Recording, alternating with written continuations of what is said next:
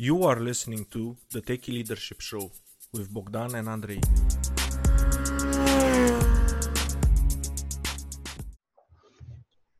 Hello and welcome to the Techie Leadership Show. Today with me I have Kathleen Allen. She's an author, thought leader, executive coach, and consultant to organizations who want to lead the organizations as if they are a living system, not a machine. She works with leaders to help them create organizations where everyone thrives. The people in the organization, the people they serve, the communities they are based in, and in which they are involved and evolving. She also has a doctorate in leadership from the University of San Diego, lives in Minnesota, and enjoys gardening and reading good stories. Hi, Kathleen, and welcome to the show. Thank you. I'm very happy to be here. Do you want to add anything else about yourself? No, I think that's a good place to start. Gives them enough context. Okay. I'm really curious about your stories. So what is the biggest leadership success story you witnessed personally?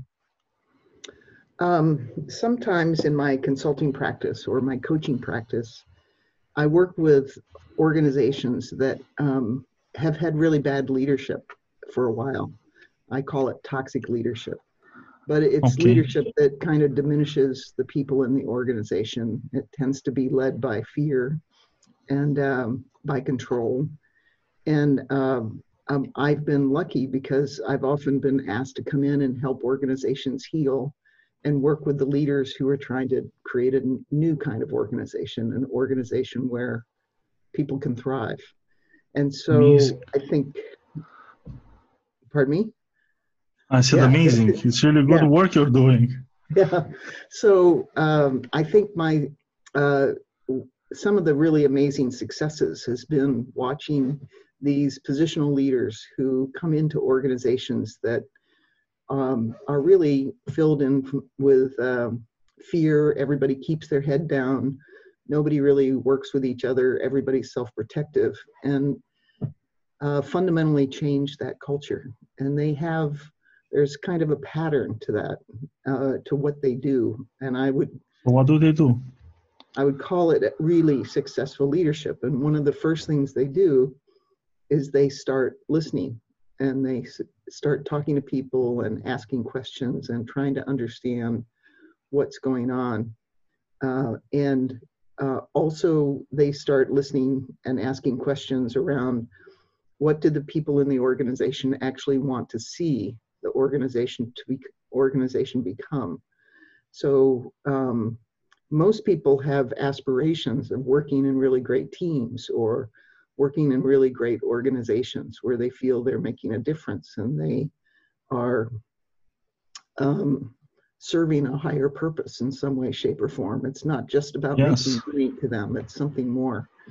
And when you have talented, intelligent people working in your organization, that need and that desire and that aspiration is like tenfold easily, maybe 100-fold. You know, they want to be seen as human beings, and they want to be treated with respect, and they want to be heard, and they have things to contribute. And so these successful leaders, they start healing the organization by discovering and building relationships with each and every one.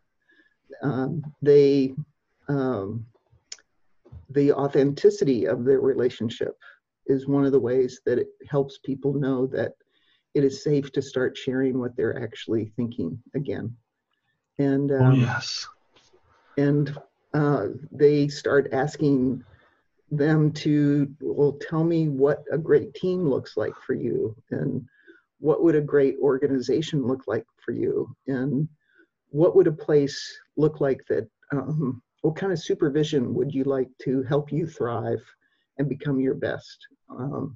And so they start in this kind of questioning, listening, and then they start, moving people towards group conversations that help them begin to think, okay, maybe we can make this change, or we can make this difference. So having hope and being able to name the aspiration of what you would like your organization to become is one of the techniques that they use. And And then they start building ways for, in living systems, there are certain principles. And one of the principles is that people support what they help to create. In unhealthy organizations, people don't have an opportunity to be involved in decisions that affect them. But in the successful leadership strategies, leaders involve people to help create the next future. So people support what they help to create. And that's one of their principles, their design principles for leadership. And people only pay attention to what matters to them here and now. Yes. And so these leaders are really good at explaining why doing this work matters to them, matters to the organization, matters to the work that they do. And so they always explain why it matters. And the other thing is they're big on living systems evolve with information and feedback. And so they're very transparent in the way they share information. They talk about the challenges. They talk about what's really good that's happening. They talk about new things that are coming in that might affect them. So people are they understand and they're aware of all of these different things. So they really count on folks to be able to self-organize and know how to initiate and organize their own learning, initiate and organize their own work, align their work with purpose and mission of the organization. It's when you think about an organization as a machine, you basically think your employees are cogs in a machine. So we tend to objectify people, and nobody likes to be objectified, and everybody knows when it's happening to them. But for sure, successful leaders, they don't objectify people. They look for the uniqueness and the gifts that people bring, and they really encourage self-organization. I have this kind of story in my book where, ants in nature self-organizes all the time. So ants, I ask, what's the difference between ants and human beings? And what's similar is that they both human beings and ants self-organize, and what's different is that ants self-organize all the time on their own, and human beings selectively self-organize. So we're not as good as ants, it seems. Yeah.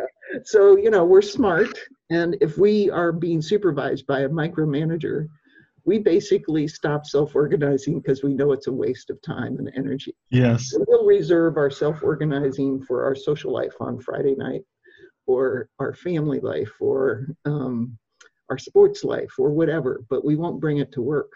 But these successful leaders know how to create environments that encourages people to show up fully, authentically, and self-organize around their work. Yes, Kathy.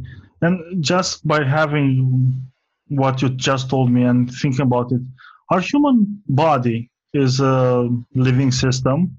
Yes. And if we tried, for example, if I wanted to control my liver to make it speed up and burn more fat, it would be amazing if my leader, meaning the brain, could say like, you do it, but the liver is self-organizing and he does what he needs to do to make sure that I stay alive. And maybe you can impact a little with willpower, your internal system, but you cannot have 100% control of it.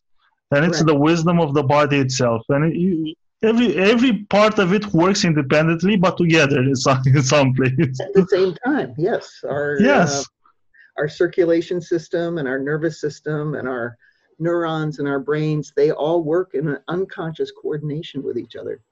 And that's really what I think now really healthy organizations are like. They have that ability to work together in service of something more. So in the human body, all of our systems, both conscious and unconscious, work together to sustain and support our life, individual life, right? Our heart beats, as long as our heart beats, as long as our circulation is moving, we are living. But the So if a leader wants to create, so in nature has a purpose. Its purpose is to create conditions conducive to the life of future generations.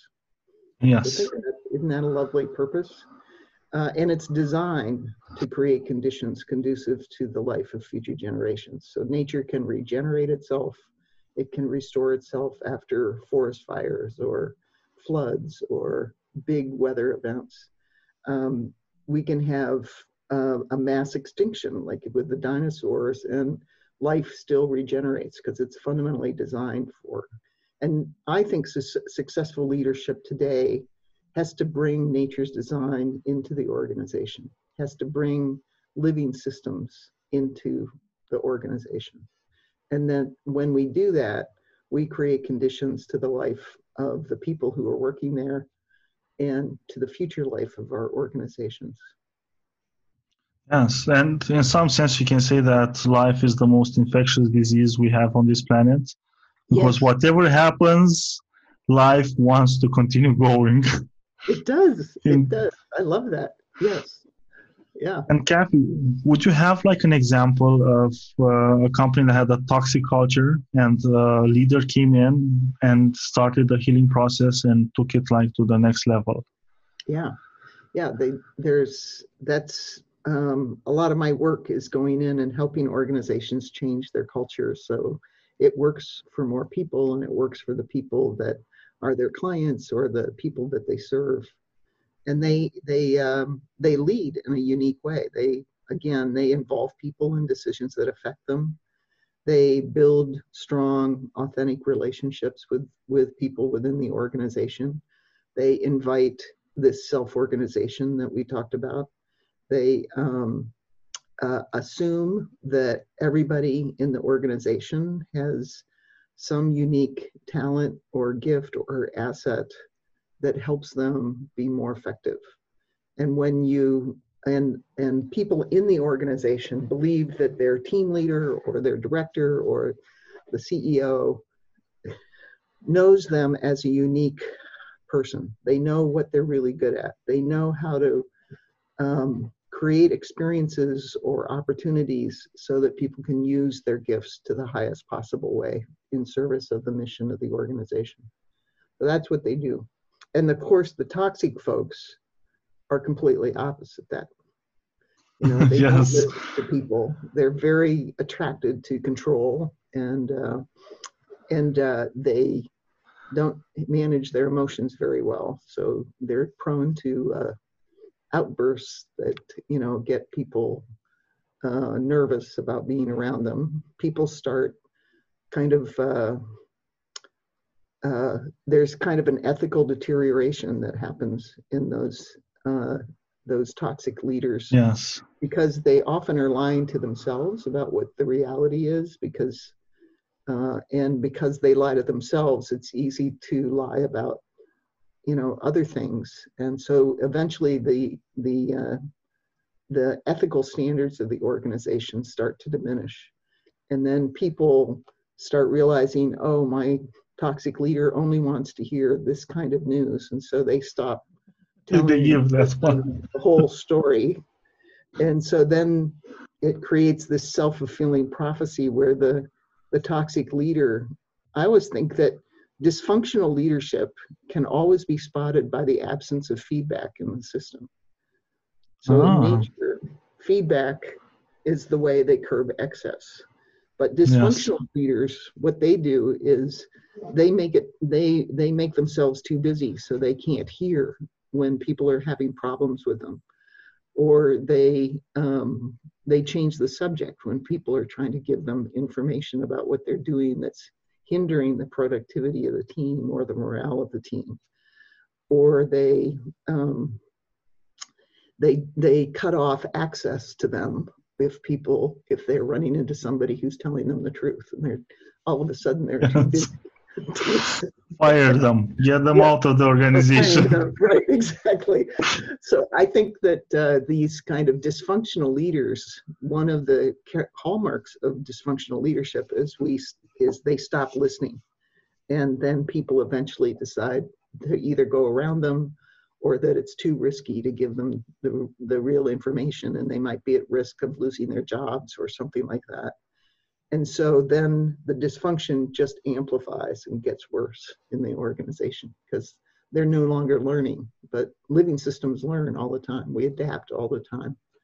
But toxic or dysfunctional leaders, they're either too scared, or they're too invested in their ego, or too invested in their power or position. And for some reason or other, they start disconnecting from the rest of the people in the organization, and they hold on tighter, which is another kind of odd thing, to their position and their privilege, their power. Yeah, you tend to cling more to the stuff that's slipping away from your hands. Yes, that's it, exactly. And so, how do we, as those folks, we all recognize when a leader is dysfunctional, when they no longer are really serving purpose, and they get more and more disconnected from us and from the work that they're trying to do, and they hold on tighter and tighter to their power and position, and then it demoralizes the people in the organization. And you're working, your podcast is for folks who are smart knowledge workers in organizations. Yes. And those folks, they see this very clearly. And then they for sure make choices about, how do I want to bring my talents to this organization, and what are the trade-offs that I'm willing to make to have a paycheck and support my family, and do I start looking for another job, and when do I know it's time to do that? And so that kind of old leadership, I call it old dysfunctional leadership, because I just don't think it works with really talented people in organizations. Oh my God, no, it doesn't work. And especially like in tech companies, when they have like really bad leaders, it's when you enter, it's like you are in a zombie land. You can see their light being snuffed out of themselves, and they're there just for the paycheck. Sometimes they self-organize themselves and they have fun in other ways, but they don't enjoy being that much. They try to make it enjoyable, despite the fact that the leadership is making it as unbearable as possible. I know. So sometimes then what happens is you have within those organizations, maybe the dysfunctional or toxic leader is higher up in the organization, and then you have folks that are kind of in the middle management area. And what they get to do is oftentimes I find these pockets of really innovative, creative teams.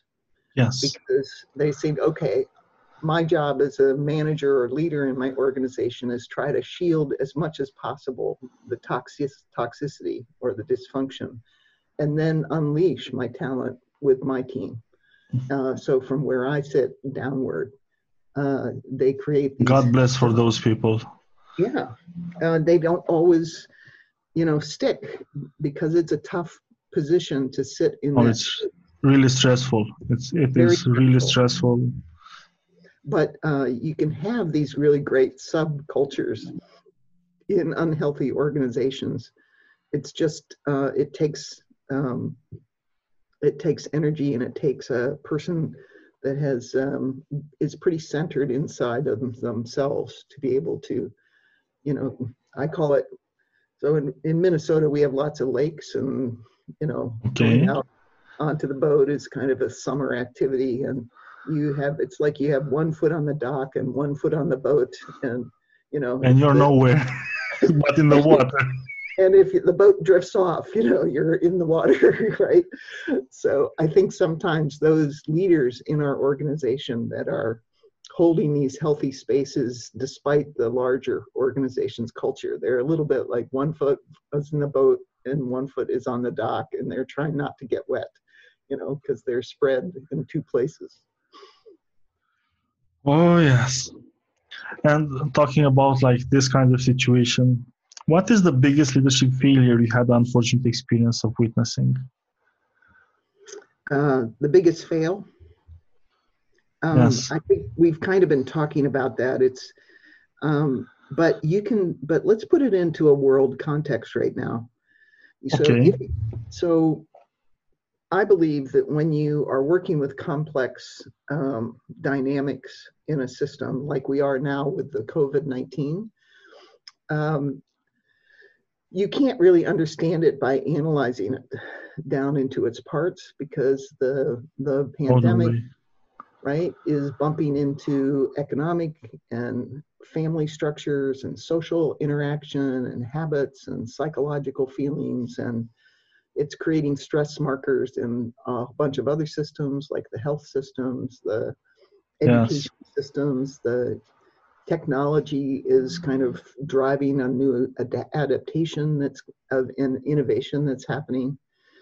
So when you're in this kind of lots of change coming from everywhere, you can't analyze, you can't understand it by going down into the parts and then rebuilding it. You can only understand it from a balcony perspective.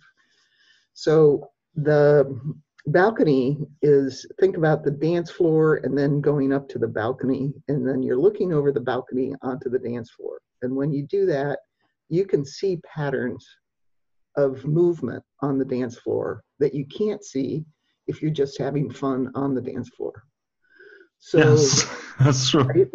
So the really effective leaders that are managing the COVID-19 crisis are the folks who are going up to the balcony and seeing the pattern of how things are moving together, and then they start building strategies, leadership strategies off of those patterns.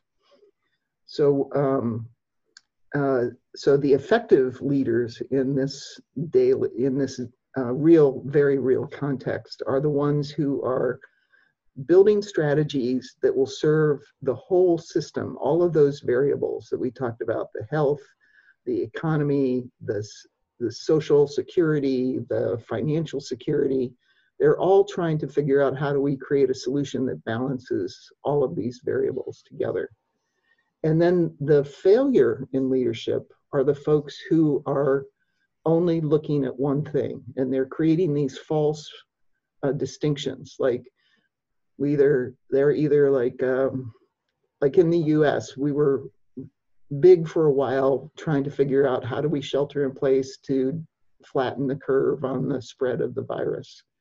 And then people got nervous about shutting down the economy in that way. And so then the failure of leadership started showing up when people were saying, well, it either has to be health or the economy. They were making this false either or choice.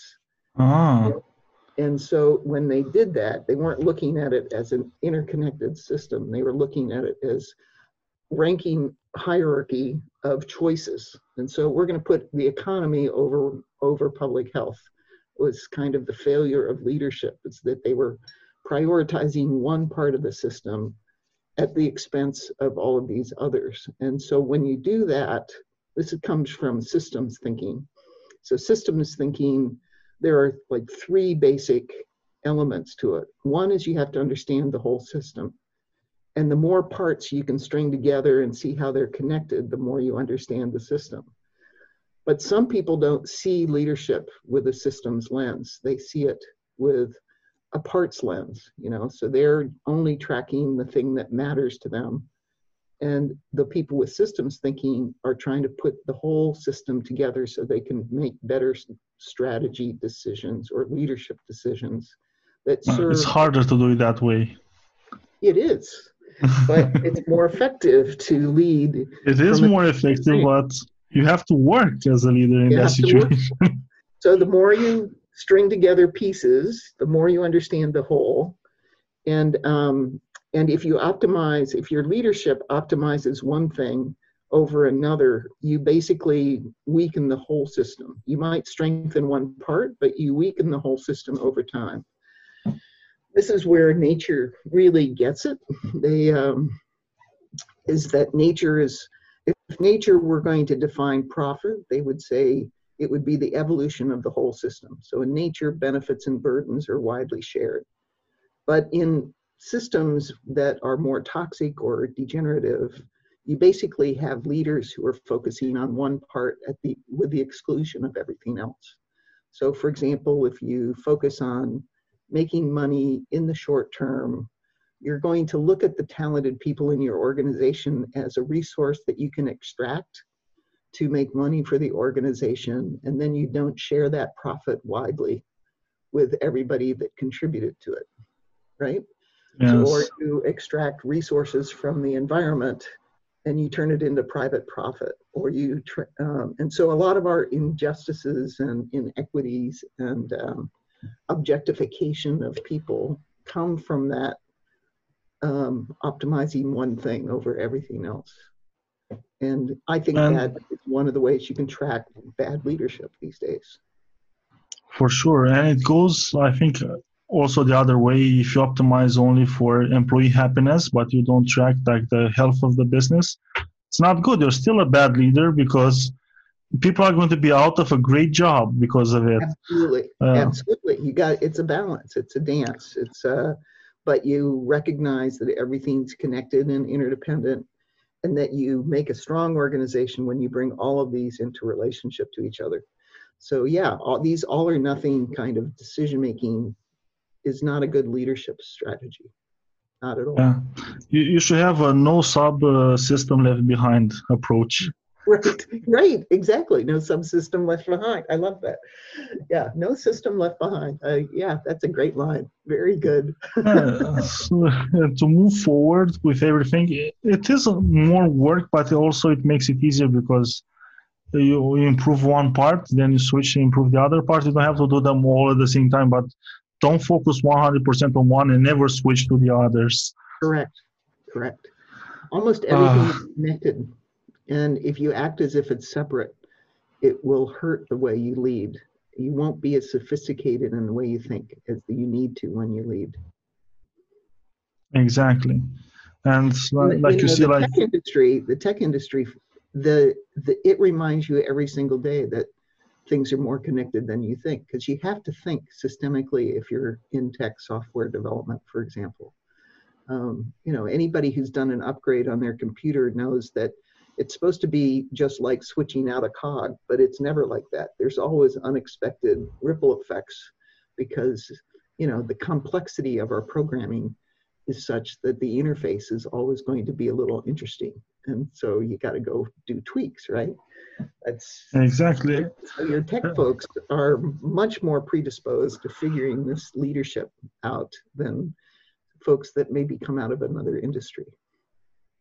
And also the tech people should be careful sometimes they focus too much on the technology and too little on the end user. And right. The results are not pleasant for the end user. Absolutely, they aren't. Yes. They're part of the system. They are part of the system. Don't forget.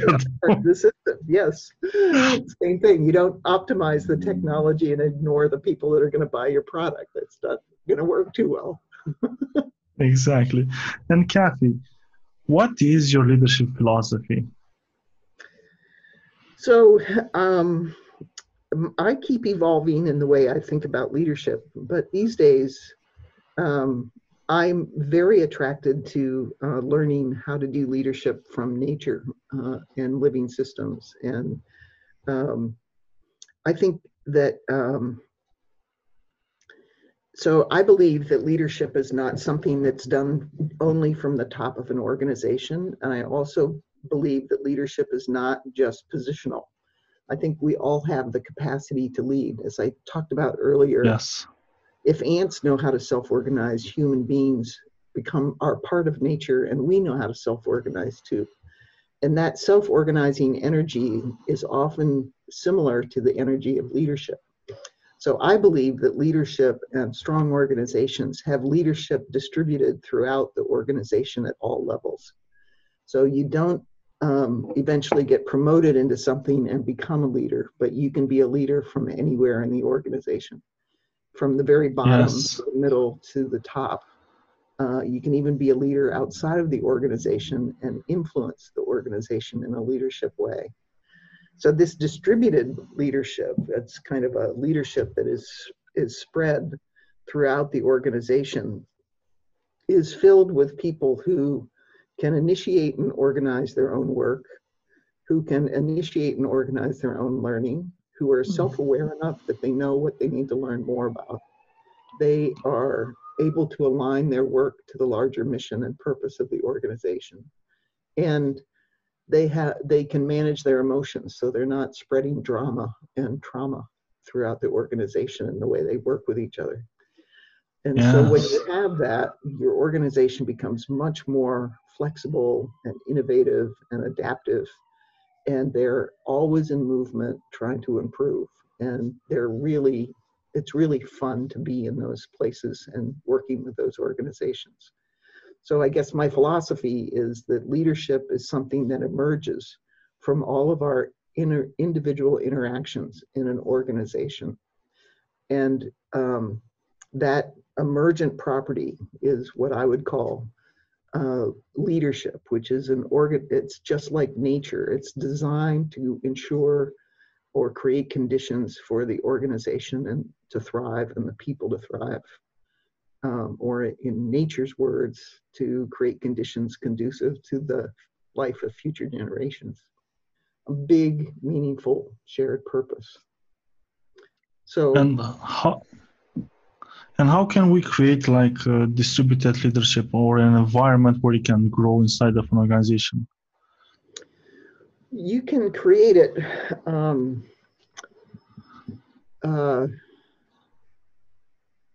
There's so many great. Or encourage it. There's so many places I can go down this path. So just let me think about what would be. Okay.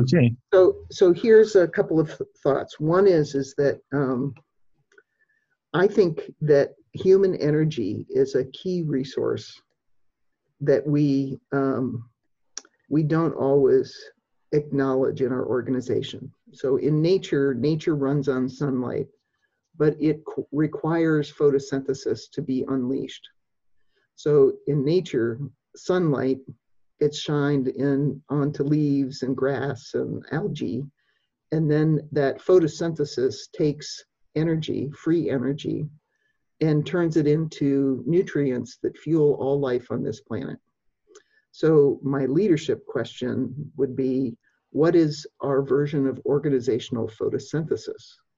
So if every single person in the organization chooses, every Monday morning, they choose whether they're going to bring positive, negative, or neutral energy to the organization. And leadership is the photosynthesis. The way we lead invites this positive energy to show up instead of the negative energy or the neutral energy. And there are three things that I talk about this in my book, Leading from the Roots. So the three things that leaders can do is is build authentic relationships with people. So often, the more authentic people are, the more positive their relationships are. The second is to build your organization on a higher shared purpose. So there's this story about interviewing 3 bricklayers, and you go to the first one and they're all laying brick, and you go to the first one and they say, "What are you doing?" And he says, "I'm laying brick." Basically focused, head down, one brick on top of the next. Yes. You go to the next one, you say, "What are you doing?" And that person says, "I'm building a wall." And okay, so his sense of purpose is, and when I get to the top of the wall, I'll be done. And then you go to the third bricklayer and you ask, "What are you doing?" And that bricklayer says, "I'm building a cathedral." Basically, I'm participating in this big, higher shared purpose. And when people are clear about what your shared purpose is in your organization or your work, then it releases more positive energy than negative energy. And then the third thing is when relationships are reciprocal.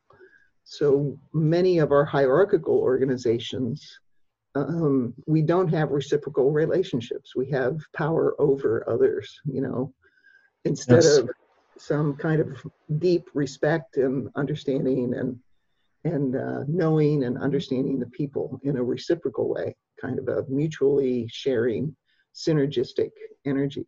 So when you have reciprocity, authentic relationships, and higher shared purpose, it tends to unleash this distributive leadership and this positive energy. And leadership can create conditions where authenticity is invited into the workplace. But to do that, you have to tell the truth to yourself. You have to tell the truth to each other. There has to be transparency. It has to be safe for people to say what they think and what they see.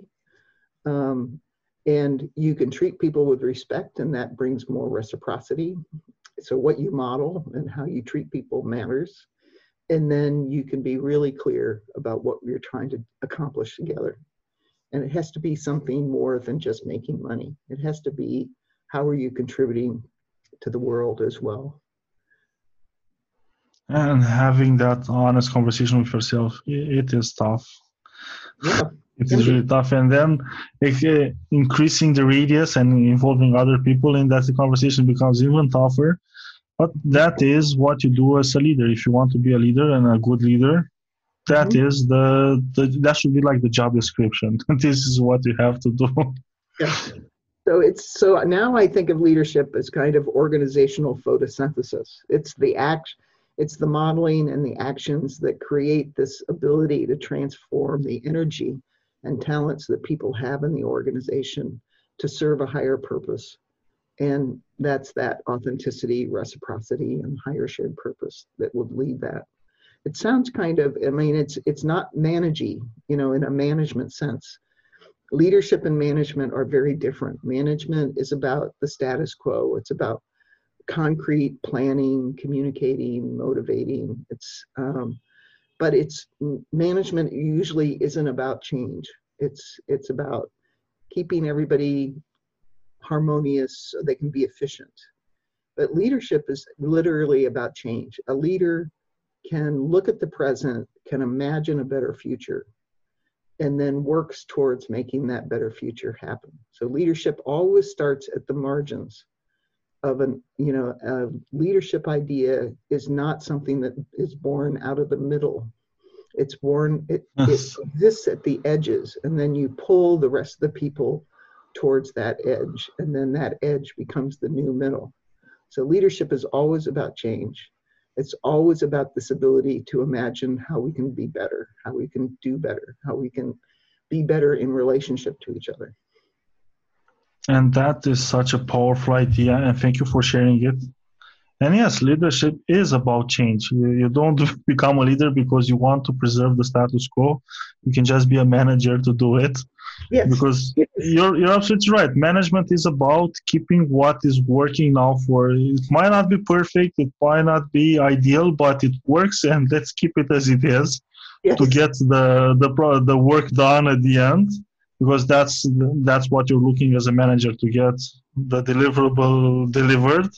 But as a leader, you're always looking, how can we improve on the management and the processes we're using to make it more fun, more pleasurable, more profitable, of course. Yes. So and it is about change. As a leader, you don't want to say, if not, you're not leading, you're just staying there doing nothing. Yes. And I think part of the leadership issue is that today, management used to be okay to be the primary way you thought about your work because the external environment wasn't moving as fast. But now the external environment is moving very fast. So if you're not changing, your organization is basically dying. Dying, yes. So management is a nice subset to have those skills, but it is not sufficient for leadership. For leadership, you have to be willing to have hope that we can create a better future. Hope and change and your ability to imagine a better place are all connected. So basically, if your organization has only management, it is slowly and ever increasingly faster becoming extinct. That's what is happening there. Yes. And we all know it when we're in those organizations. We can just watch the organization die in front of our eyes. Yeah. Because we're not adapting, we're not changing, we're not moving, but other people are. Yes, and they are picking up the smart and talented people that are inside that organization, and slowly you have higher churn, and it becomes harder to recruit and get new people in. Then it just collapses on its own. Yeah. And since we're talking about change and growth, for aspiring leader, what would be your top 3 leadership tips you would have for them?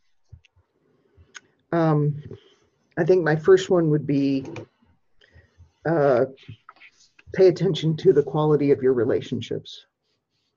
There was this beautiful book called Star Performers, I think is the title. I might have that not quite right, but they were basically saying, what's the difference? Their research was, what is the difference between a star performer and a mediocre performer in an organization? And what they discovered was that the mediocre and the star performer often had very similar skills, very similar knowledge, but the thing that made it different for them was the quality of their relationships. So the star performer paid attention to relationships, built relationships across the organization so that when they needed someone else in the organization to help accomplish something, they got a response like 4 or 5 times faster than the person that didn't have the relationships in place. So relationships in organizations matter. And if you don't have good relationships with people across the organization, they're not going to support you in a timely fashion. But if they like you, if they like you have a good relationship, they'll want to help you. And then you in turn also help them faster than other people because it's reciprocal, right? So I would say focus on the quality of your relationships. I believe change, which is leadership, flows down along lines of relationship. So if you want to change your system or your organization, the better your relationships are, the more easily you can initiate change in an organization and make a difference, whether that's a team or a department, or if you're leading an organization from the top. Pay attention to your relationships.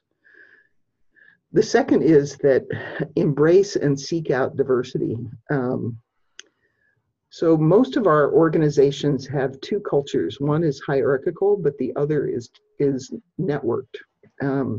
When we brought technology into our workplaces, we created an email system that could communicate across the system in a horizontal way, right? So now we have technology embedded just about everywhere. And we have created a shadow culture that is networked instead of hierarchical. So in a flat network culture, where you sit shapes what you see. So if you're trying to understand the whole system, the more relationships you have and the more conversations you have with people who see things very differently, the more you can understand the system. In nature, diversity is directly linked to resilience. So the more diverse an ecological system is, the more resilient it is, because these diverse species begin to specialize, and then when they specialize, they start producing an excess of certain resources that another species wants and needs, and then in vice versa, that species has information or knowledge or assets or resources that the first species wants.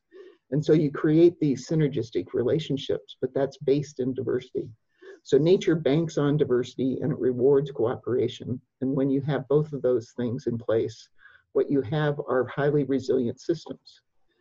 But we also know this from investing. So when we create a diverse portfolio of investments, we're more resilient against radical ups and downturns in the economy. So diversity matters. And so I think we need to figure out ways. So as a leader, the more you can welcome different points of view, the more you seek out and see different ways of living and being in the world, and that are shaped by culture and ethnicity and age, and the more you understand the whole system, and it's better for you and it's better for your leadership. And then the third thing I would say is change your leadership questions. So, Okay, I'm very interested in this one. yeah, so most of our ways of thinking about leadership are built on questions that are more manager-like.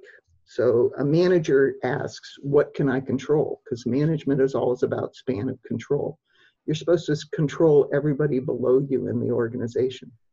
But the leadership frame in a living system is not about control, because you can't control a living system. Just like you can't control the pandemic, you can't control people's behavior. You can control it for a short period of time, but not for a long period of time. So Yes. it takes a lot of energy to control a living system, even for a short period of time. So instead of what can I control, you ask, what can I unleash? So basically you assume their assets and resources in a living system that if you can unleash them, they will serve the organization, and the organization will get healthier, more effective, more efficient, more productive, et cetera, et cetera. So that's first. The second is the management question that sometimes is framed as a leadership question is, who's going to do this? Who's going to make this work? So managers are always looking around and saying, okay, who can we put in charge of this to make them, and they will make it so, basically. Again, Delegation. Yes. Yes. Whole Right. seminars are about delegation. Yes. Who's going to make it happen? Who's going to make it happen? And so that one person is responsible. But in a living system where everything's connected, your leadership question is, what interactions will make this work? In other words, who's the collective of people? Who do we need to invite on into this table to help us be smart and creative and innovative about moving the system along? So it's more about what interactions will make this work. This next one goes to the diversity one before, which is, how do I overcome resistance? So the management question is always about, how do I stop, silent, dampen down anybody who thinks differently than I do? But the leadership question is, how do I welcome resistance? How do I see resistance as helping me understand a part of the system that I don't understand right now? And when I welcome resistance, I get to see a more integrated understanding. And then instead of how do I change the individual, another management question, we're always about holding individuals accountable. But the leadership is about influence. It's not about control. And the leadership question is, how do I transform the culture around people in the organization? Because the culture is like a force field. It's like a field of gravity or a magnetic field. The culture is actually going to be more powerful in shaping individual behavior than kind of doing a performance plan on an individual person. You can do performance plans on individual people, but if you have a whole bunch of people who aren't performing, you're wasting a lot of energy there. So you should be really looking at the system or the culture to try to figure out what's in the culture that's creating this problem over here. The individual problem is the symptom, but the culture is the real deal. And then finally, the last management question is, how do I create change? How do I make change? But the new leadership question would be, how can I transform the energy that's already in the system to transform it in the direction that I want it to go? So we talked about our heartbeat and our circulation. As a living system, we're either, if we stop circulating and movement, we basically are dying, right? Well, living systems and organizations are also always in movement. So there's energy in that system that you can transform and align, and then it will help move the system and change the system without, kind of trying to control every step of change going forward. So it's like, what can I unleash? What interactions will make this work? How do I welcome resistance? How do I change the field or the culture? And how can I transform the energy that already exists and line us up towards the direction we want to go? Oh my God, my mind is blown here. And the one that stuck most to me is the one about culture. And think about it.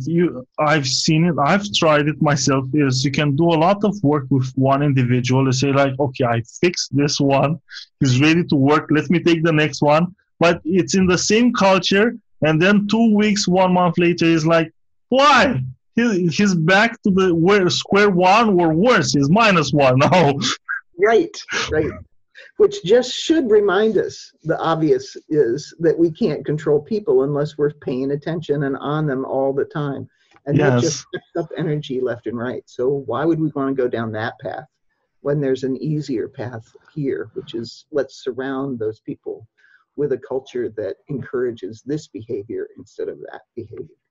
And Kathy, do you have some tips on how to improve culture? Some like unleashing something like the equivalent of an atomic bomb of improvement in a culture? Well, I'll give you a couple of, I do culture audits for organizations, and here are a couple of Okay. my great questions that give me an indication of what needs to change. So I like to ask the question, what generates positive energy at work? What drains energy at work? And what kinds of things are more complex or difficult or mysterious than they need to be?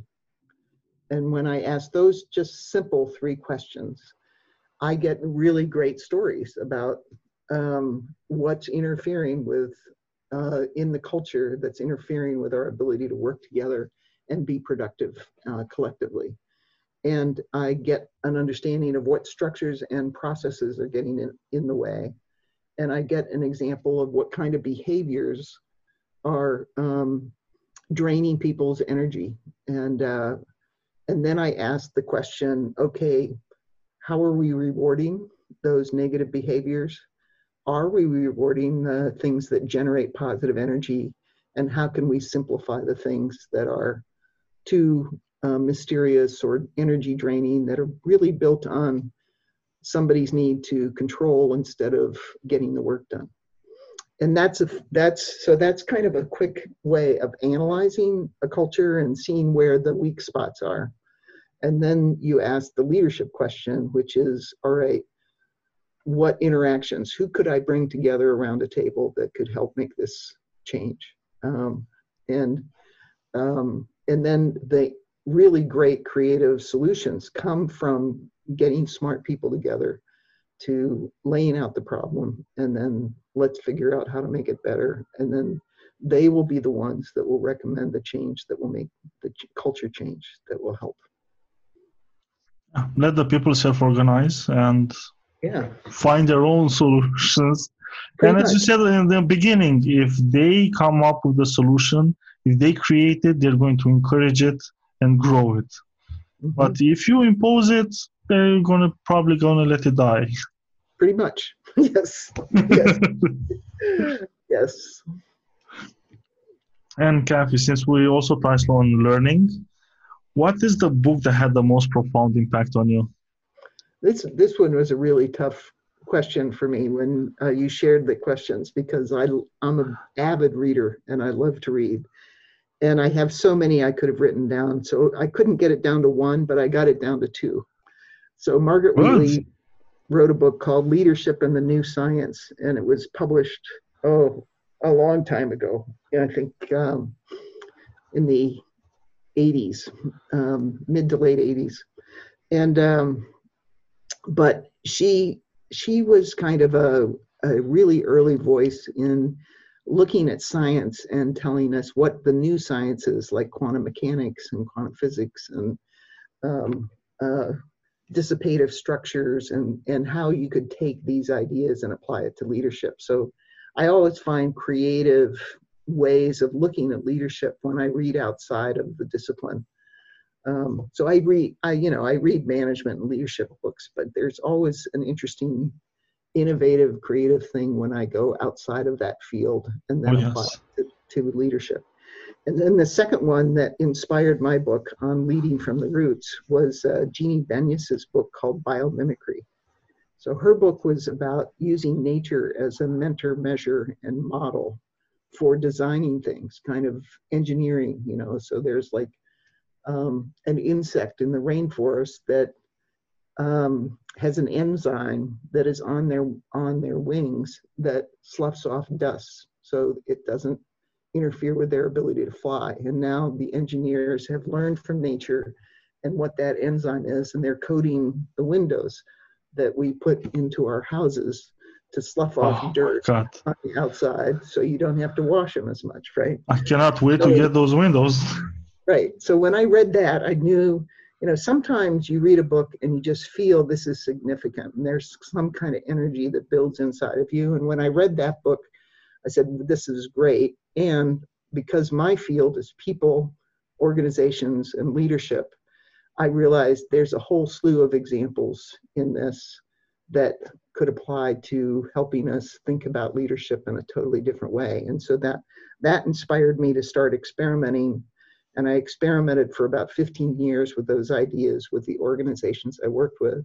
And then I eventually wrote my book called Leadership, Leading from the Roots, Nature-Inspired Leadership Lessons for Today. And so I take nature's design principles and living systems frameworks, and I basically, each chapter looks at the lesson from nature, looks at the new leadership questions that we should be asking, and then looks at what we should focus on and pay attention to and what we should let go of in order to transform our leadership. So that's kind of my story on books. Yeah, and you're so right, because the major improvements or leaps in a domain will usually happen by taking knowledge from another domain and applying it there. So, and this works not just even in business. If you work on something, if you're in software, for example, go outside and study something else, and you will be better at building software. And if you want to be better as a leader, go read some books on biology and system and ecology, or even chemistry, I think would be useful. Yes. Physics, whatever. Don't just focus on the field itself. And this is something that I try each time I start studying a field. I take books from that field, the recommended ones, but I also throw in one or two books that I think from another field would jive with what I'm reading there, because it makes sense. Like, they're kind of similar, but they're not discussing the same stuff. And it gives you new insights on the whole, on what you're studying, what you're trying to learn. And it just makes it for a better experience, in my opinion, and experience. It does. And Kathy, if people want to find out more about you, where should they go? You can check out my website. That's www.Kathleen with a K, Kathleen Allen, one word, .net.